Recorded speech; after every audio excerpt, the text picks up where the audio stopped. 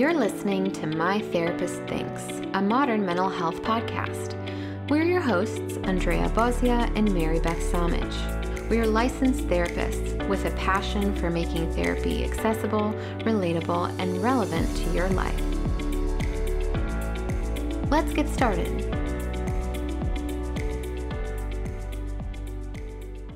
Today, we're talking about a topic that occurs very often in people's childhoods and impacts their development dramatically, but it's rarely addressed or talked about in the day-to-day. So we want to shine a big spotlight on the psychological phenomenon of parentification. Parentification occurs when the roles of a child and a parent are reversed. This role reversal is something that often flies under the radar in many families, but it's worth bringing attention to and reflecting on because it can manifest as increased anxiety, depressive symptoms, and even frustration in adulthood. By taking a closer look at how parentification may have played a role in your life or even a loved one's, you can better understand why you or that loved one may respond the ways that you do under certain circumstances that may trigger these parentification wounds. So let's talk about how parentification comes to be dynamically. So, parentification occurs when boundaries are blurred and the roles of parent and child become reversed. Children assume developmentally inappropriate or caregiving roles within the family, and these roles go unrecognized, unsupported, and unrewarded. And I want to emphasize that this is often unintentional on part of parents who are really unaware of the family dynamic they're creating in oversharing with their children or relying on them as companions or caretakers and often mediators of conflict between parents. And this can happen in any family dynamic, but it's especially prevalent in families where one or both parents have mental illness or addiction, may have experienced trauma, or are going through separation or divorce. These families tend to be more vulnerable than others. However, it can really occur in any family naturally as well. So, right now, I urge you to take a moment and reflect on your own experience in childhood and which dynamics may even still be at play currently. Did you grow up in a home where there may have been addiction or mental illness, separation or divorce? Did you take on developmentally inappropriate or caregiving roles within your family? Did you play caretaker, companion, babysitter, mediator?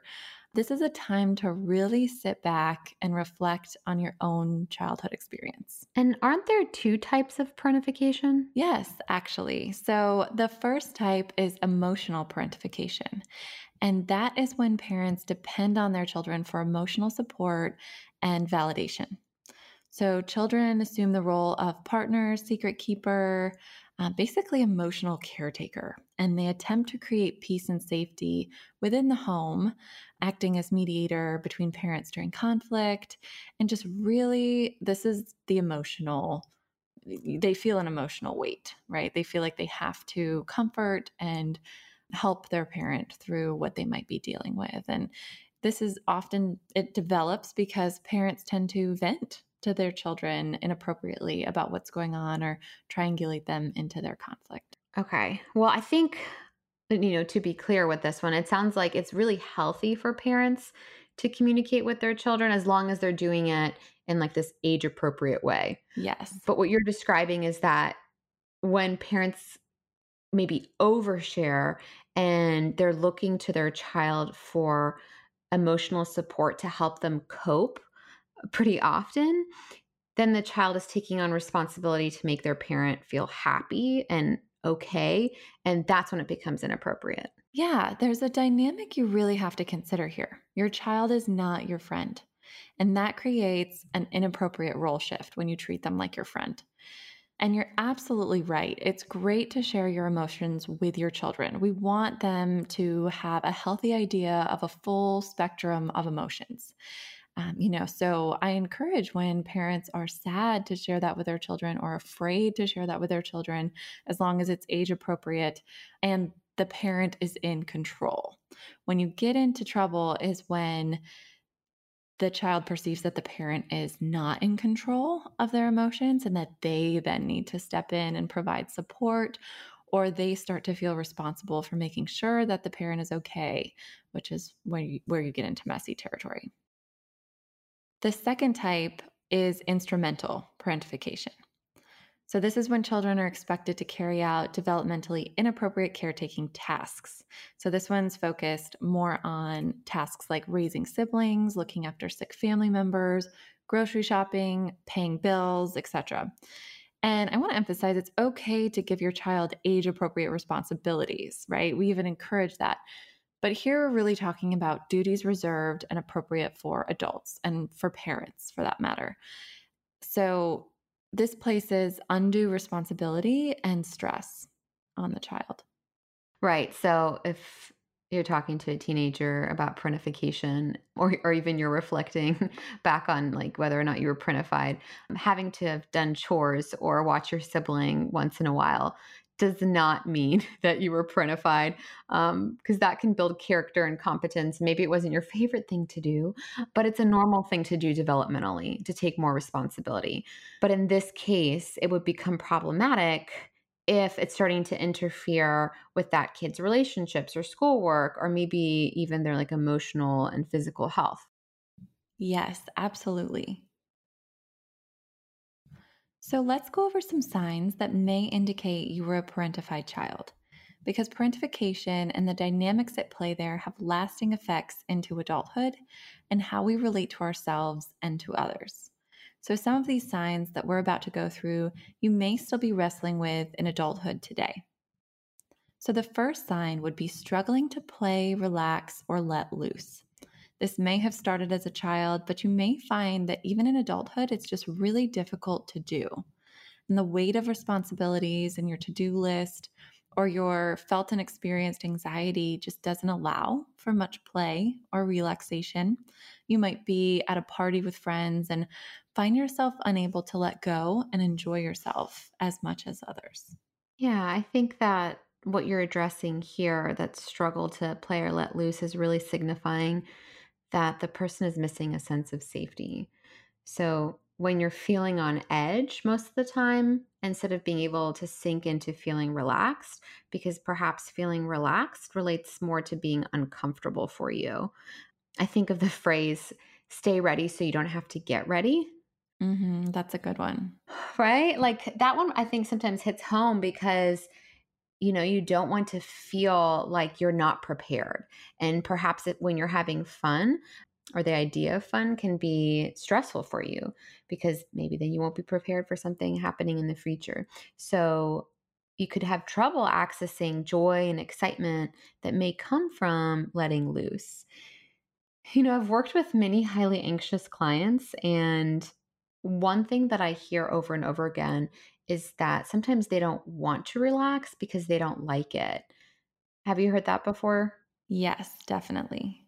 When we start unpacking that more and more, we realize that it doesn't feel good for them to relax, because once their nervous system switches from sympathetic, which is activated, to parasympathetic, which is more of the rest and digest complex, that can feel very foreign to them because they're typically in a state of hyperarousal. So if something is foreign to you, it's probably going to feel very different. And if something's different, then it can also feel uncomfortable.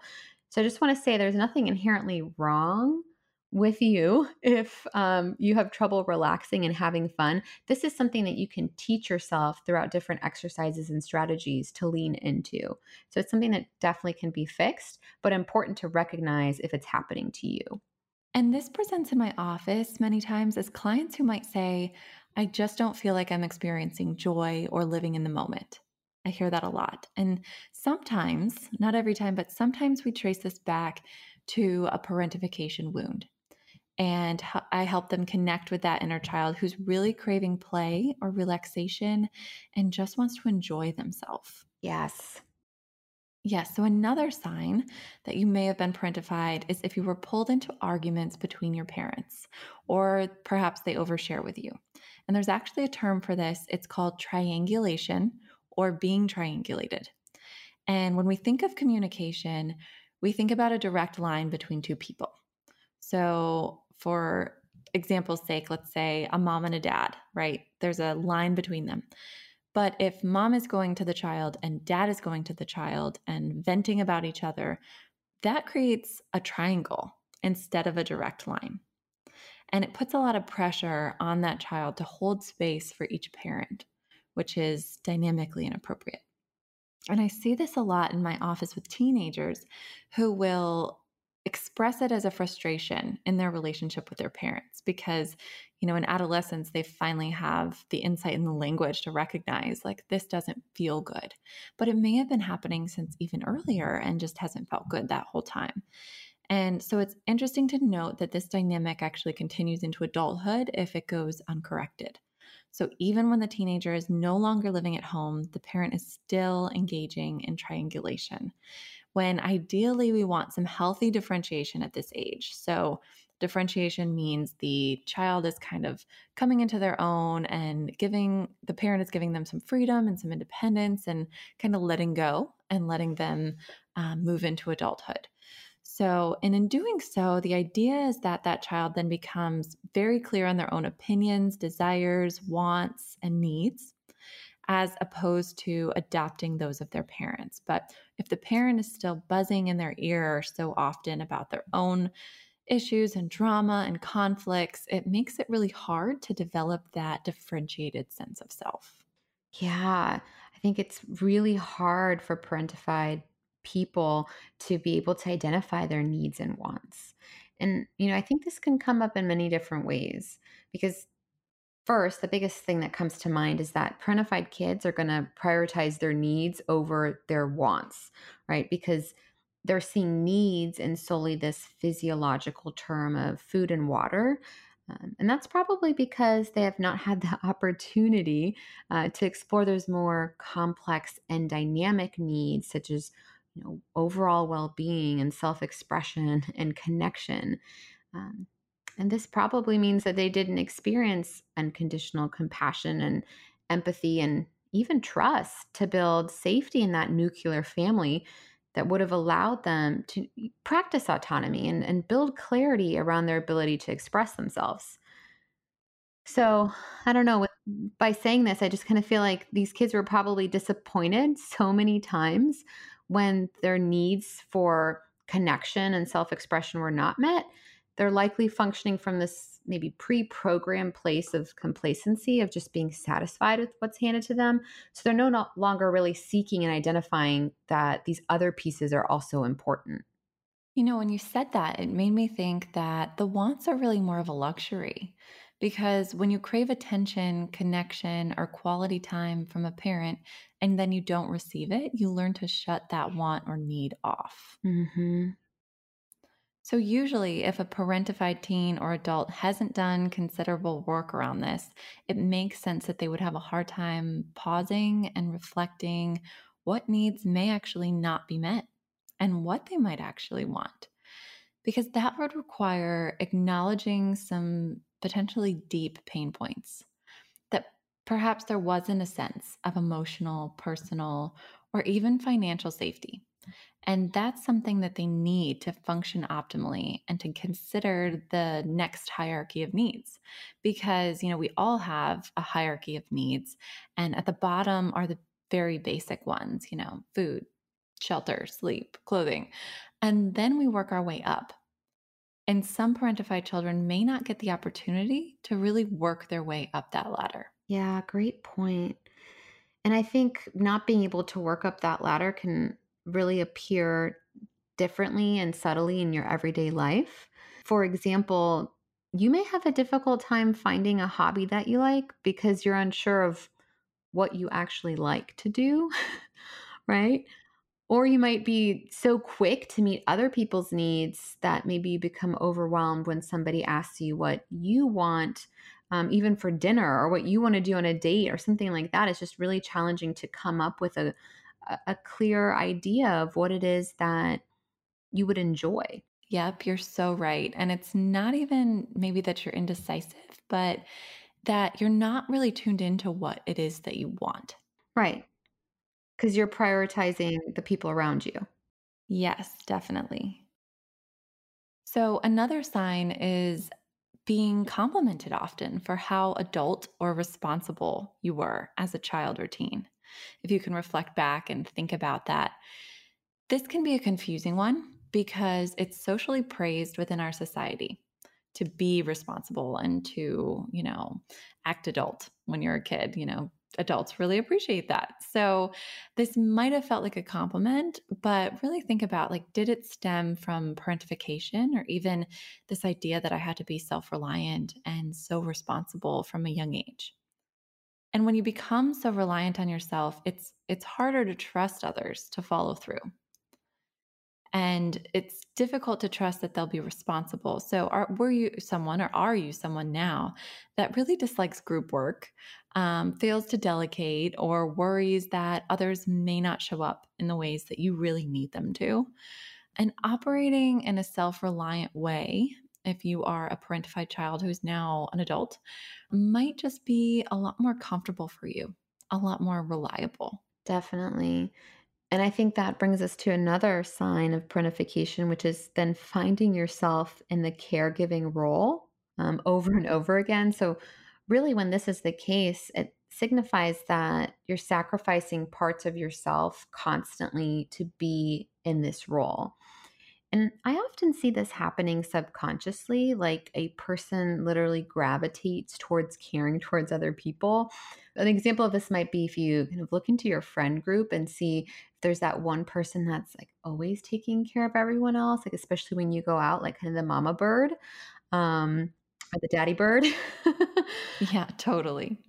That I think of it as being like hyper vigilant, like that on edge piece again.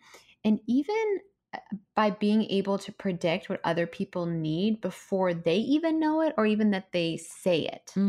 Yeah, this is really common in enmeshed families. Enmeshed meaning that boundaries are really blurred and there's a sense of severe loyalty to each other above all else.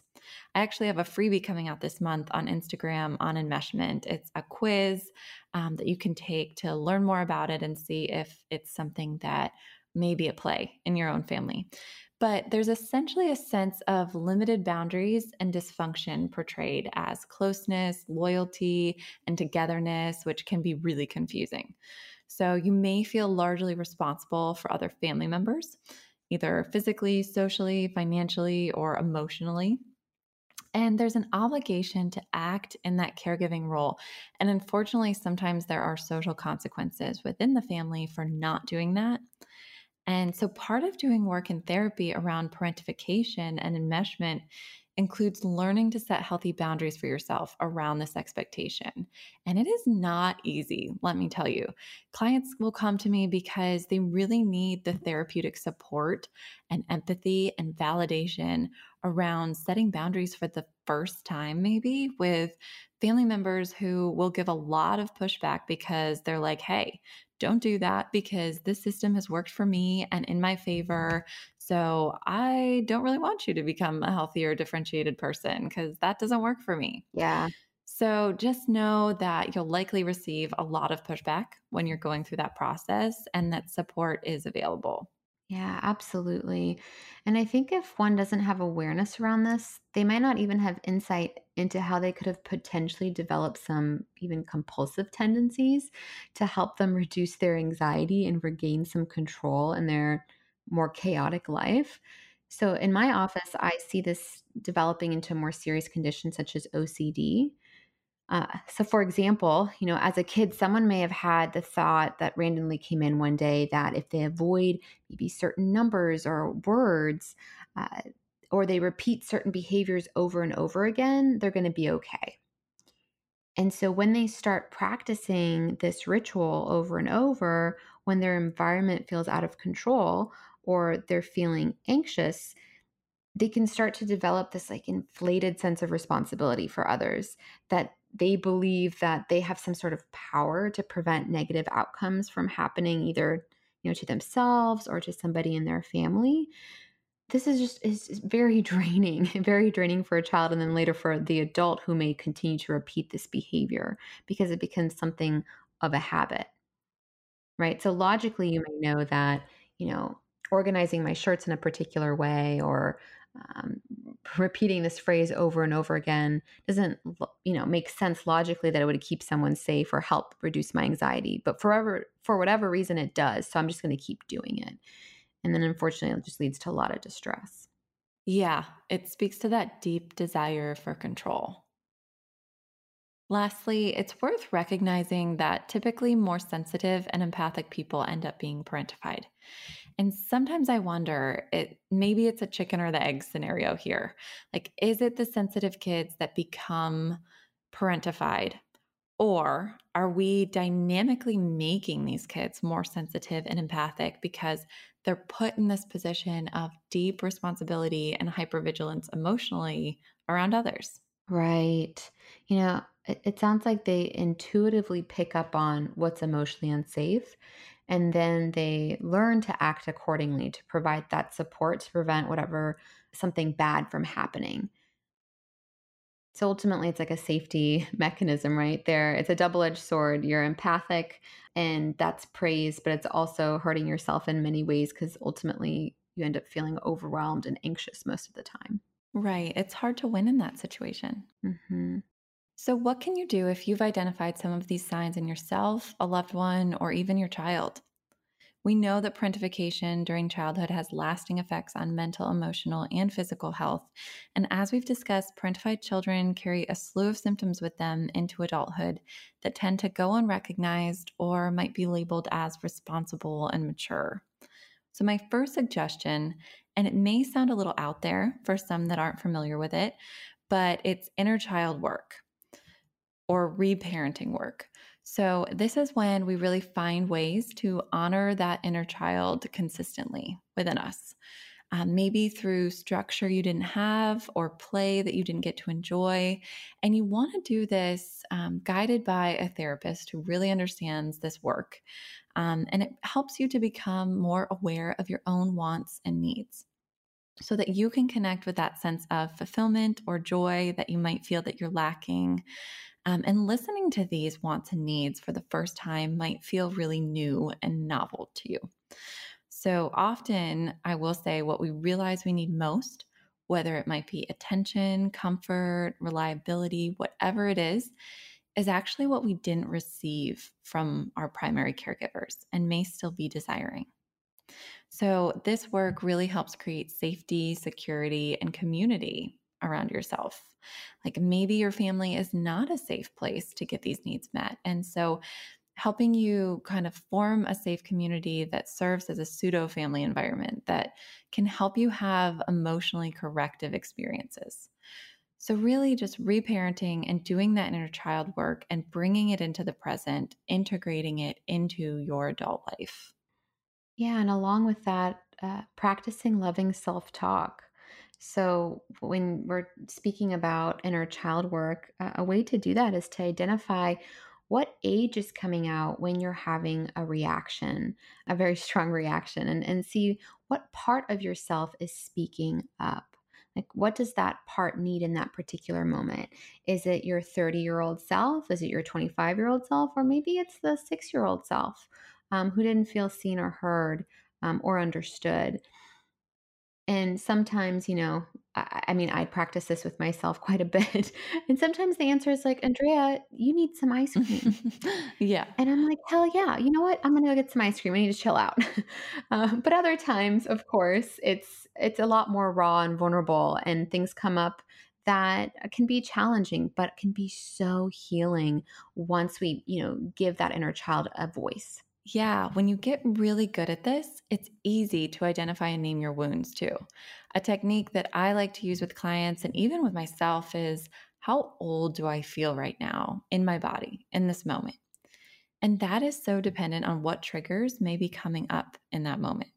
For example, if I have a client who, and this is kind of a random example, but who might be really triggered when his wife asks him to help clean up after dinner, and he just gets irrationally annoyed and irritable and is also reflecting, like, I just don't understand, like, why I react that way. I don't know what gets into me. I might ask him, well, how old do you feel in that moment? And right off the bat, he's like 10. I'm like, oh, wow. Well, that was really easy for you to identify. Like, what was going on when you were 10? And he may say, well, my mom used to nag me incessantly and would not get off my back ever because, my dad was gone when I was 10 and she really relied on me to take care of a lot. And it was just too much. So all the old wounds and the junk from 10 years old is still activated in there somewhere in our nervous system. So it can be really powerful to be like, okay, what is this? What caused this reaction? Let's do some work around this. And it's worth asking yourself also, is this dynamic perpetuated still?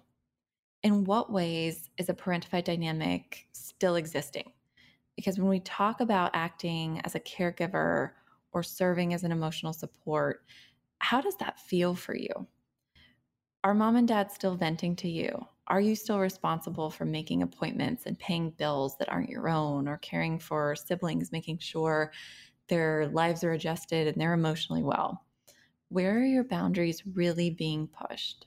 Absolutely. And I think that kind of leads us into thinking about boundary setting, how we can set boundaries with ourselves, but also with our caregivers. And like we mentioned before, I think it can be especially difficult for enmeshed families or ones that have trauma bonds to address these boundaries.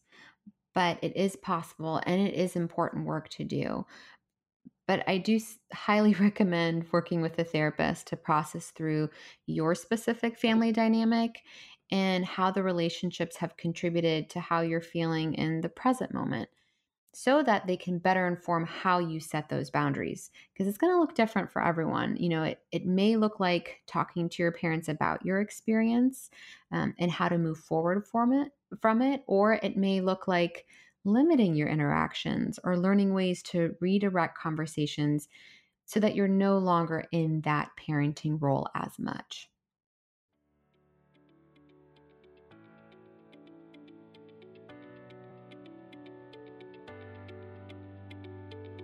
So, regardless of the level of parentification you might identify with, it's important to know that these patterns can be healed and unlearned at any point so that they're not carried into future generations and so that you can live more freely. Thank you for inviting us into your day. We hope you enjoyed the information shared in this episode. As a reminder, this podcast is not a substitute for therapy. We encourage you to reach out to a licensed mental health professional to support you in continued growth. Be sure to subscribe to be the first to know when new episodes launch, to rate and review us on iTunes, and follow us on Instagram at ABC Therapy and at Your Journey Through.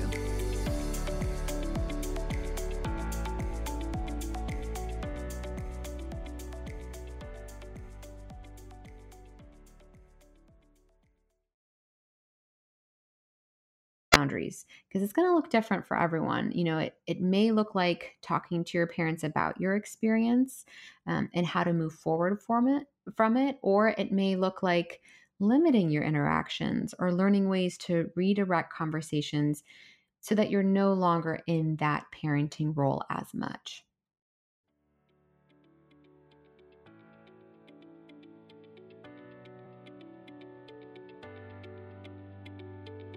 So, regardless of the level of parentification you might identify with, it's important to know that these patterns can be healed and unlearned at any point so that they're not carried into future generations and so that you can live more freely. Thank you for inviting us into your day. We hope you enjoyed the information shared in this episode. As a reminder, this podcast is not a substitute for therapy. We encourage you to reach out to a licensed mental health professional to support you in continued growth. Be sure to subscribe to be the first to know when new episodes launch, to rate and review us on iTunes, and follow us on Instagram at ABC Therapy and at Your Journey Through.